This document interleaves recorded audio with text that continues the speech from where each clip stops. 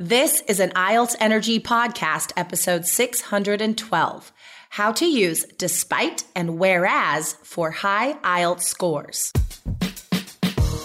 You are listening to the IELTS Energy Podcast from All Ears English. We believe in connection, not perfection, and we're here to show you how to get the score that you need on your next IELTS exam. Find out why our strategies are the most powerful in the IELTS world and get your free video masterclass at allearsenglish.com/INSIDER.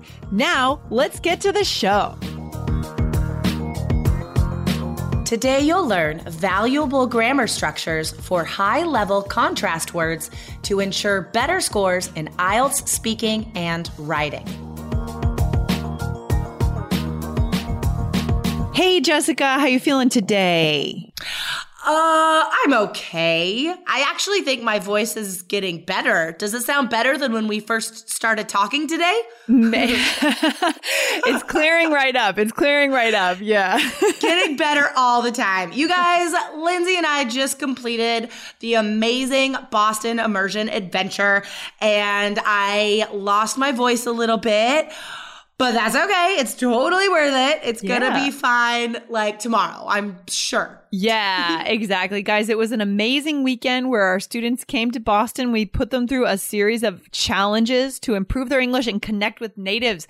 Guys, if you don't listen to the All Ears English podcast, you definitely should be so that you can hear about our next live events happening in 2019. So tune in, go subscribe to that podcast as well as this one. Yeah, for sure, you guys. I mean, so much of getting beyond that 7 in speaking and writing, and well, the whole test for that matter, reading and listening to, the way to approach above a 7, get towards that 8, that 9, is being more natural in English, right? And that's what the other podcast, All Ears English, that's trying to encourage and teach you guys how to do. So definitely, guys, you should be listening to that podcast as well. Oh, yeah. It is very, very natural and spontaneous for sure. For sure. All right, cool. Awesome. So today, Jessica, we had some questions from our students in our 3 Keys IELTS course. If you guys are in the course, you are able to ask Facebook questions anytime. So do we have some kind of grammar-y linking word questions today? Yes, I love that grammar-y could be a word. Guys, listeners, that's not a word. But native speakers can make stuff up. We make stuff up. Yep. Yeah, we're lucky, guys, but you'll get there. You'll get there. Okay. So, so it's about the grammar related to 2 contrast words, despite and whereas. So these are interesting, guys, and these are linking words you guys will definitely use in writing task 1 and task 2 and all over the speaking test, right? So I think it's really worthwhile to take some notes today on these structures, okay? All right, so this is the first question. I saw a post on the internet that made me so confused. It's about the use of whereas. In task 1 writing, we need to write comparisons, right? I always use whereas between 2 subjects. However, this post says, and then it quotes, overall, it is apparent that whereas football remained popular throughout the period, basketball experienced a significant fall in popularity. And so the student is confused because the whereas comes at a different place, right? It's not between the 2 things being compared. It's like at the beginning of the clause. So when I read that example, did that make sense to you? Mm-hmm, for sure. Yeah, it makes sense. It makes sense because it seems like we can chunk this out a little bit, right? Because how did it start? It said overall, it's apparent that. Is that right? Yes. Yeah. So that introduction phrase, right? This is great for the overall trend in writing task 1. And then that has to be followed by an independent clause or structure. So, right? And then you need a comma after that. And that's what was missing and made it a little clunky, a little confusing. So overall comma it is apparent that, comma, and then whereas football remained popular throughout the period, comma, basketball experienced a significant fall in popularity. So, like traditionally, right, when we're learning linking words in these sentence structures, it would be the other way around, right? So you guys would usually write and usually read, basketball experienced a significant fall, whereas football remained popular. Right? Like that's comfortable. I think this other way, it can be a little bit clunky because it's unfamiliar, but it's totally grammatically correct.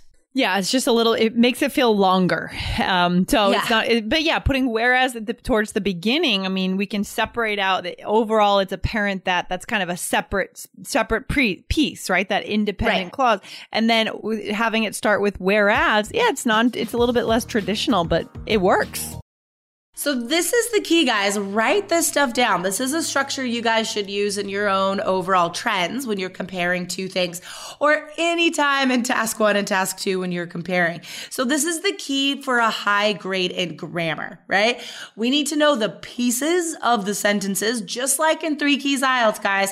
The system tells you exactly this, like the structures you need and how to reorganize the chunks. So you just need like impressive sentence structures, just like a few of them, like 3, and then know how you can reorganize the chunks of the sentences into different orders. You don't need like 20 different structures. Just take 3 structures and be able to play with them in a way that it looks like more variety. Yeah, and we give you guys those structures inside the course. And we've done a few months ago, we did a webinar where we showed you guys some of those. I think students make a common mistake in thinking that they can't even start IELTS until they've memorized a grammar textbook, all the tenses and everything, right? Big mistake, big misconception. Right, exactly, you guys.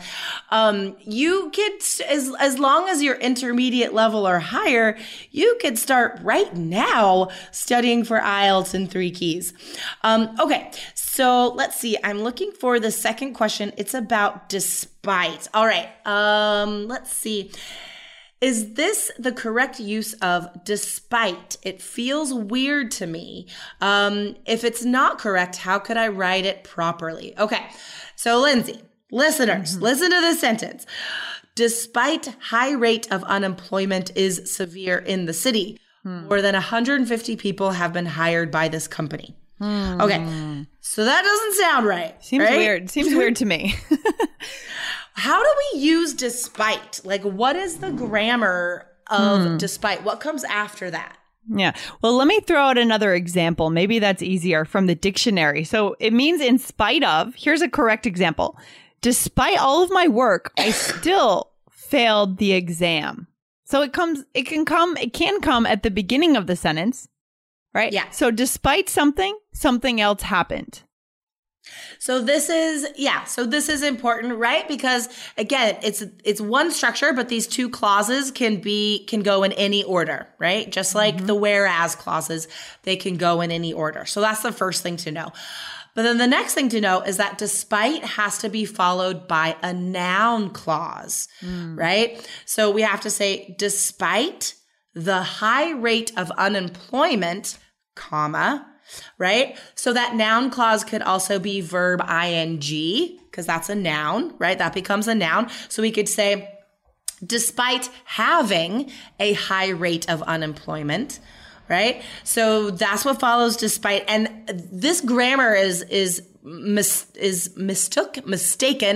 is used in error all the time with despite, guys. So just be clear, despite by itself, followed by a noun clause, right? And then comma, and then independent clause.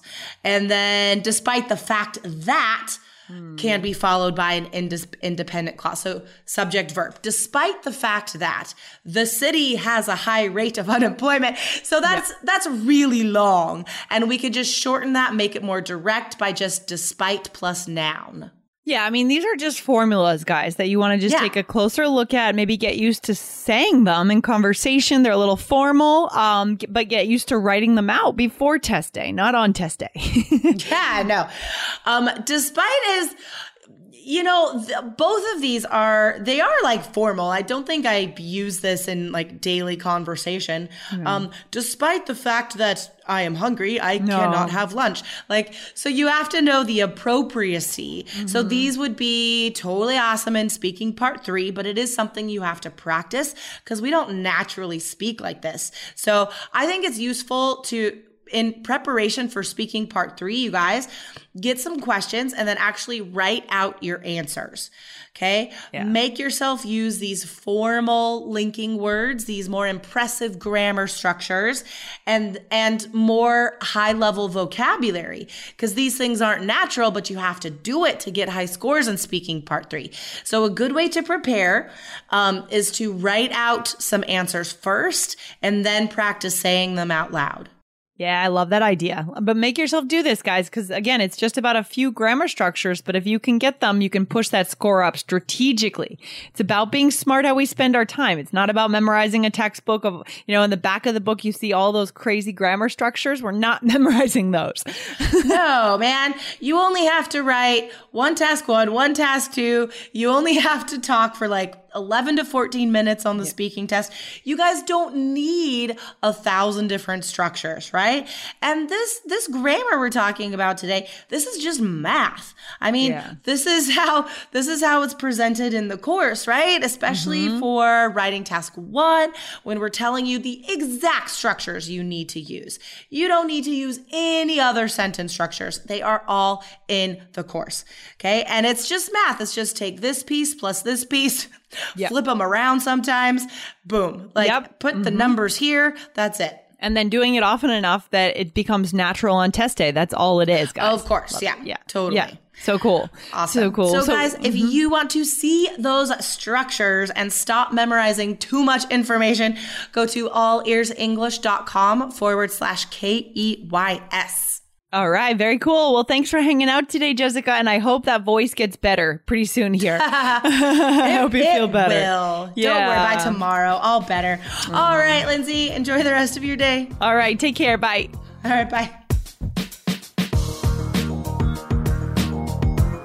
Thanks so much for listening to the IELTS Energy Podcast from All Ears English. And if you want to get tips from Lindsay and Jessica every week on how to get a 7 on your next IELTS exam, be sure to subscribe to our podcast on your computer or on your smartphone. Thanks again and see you soon.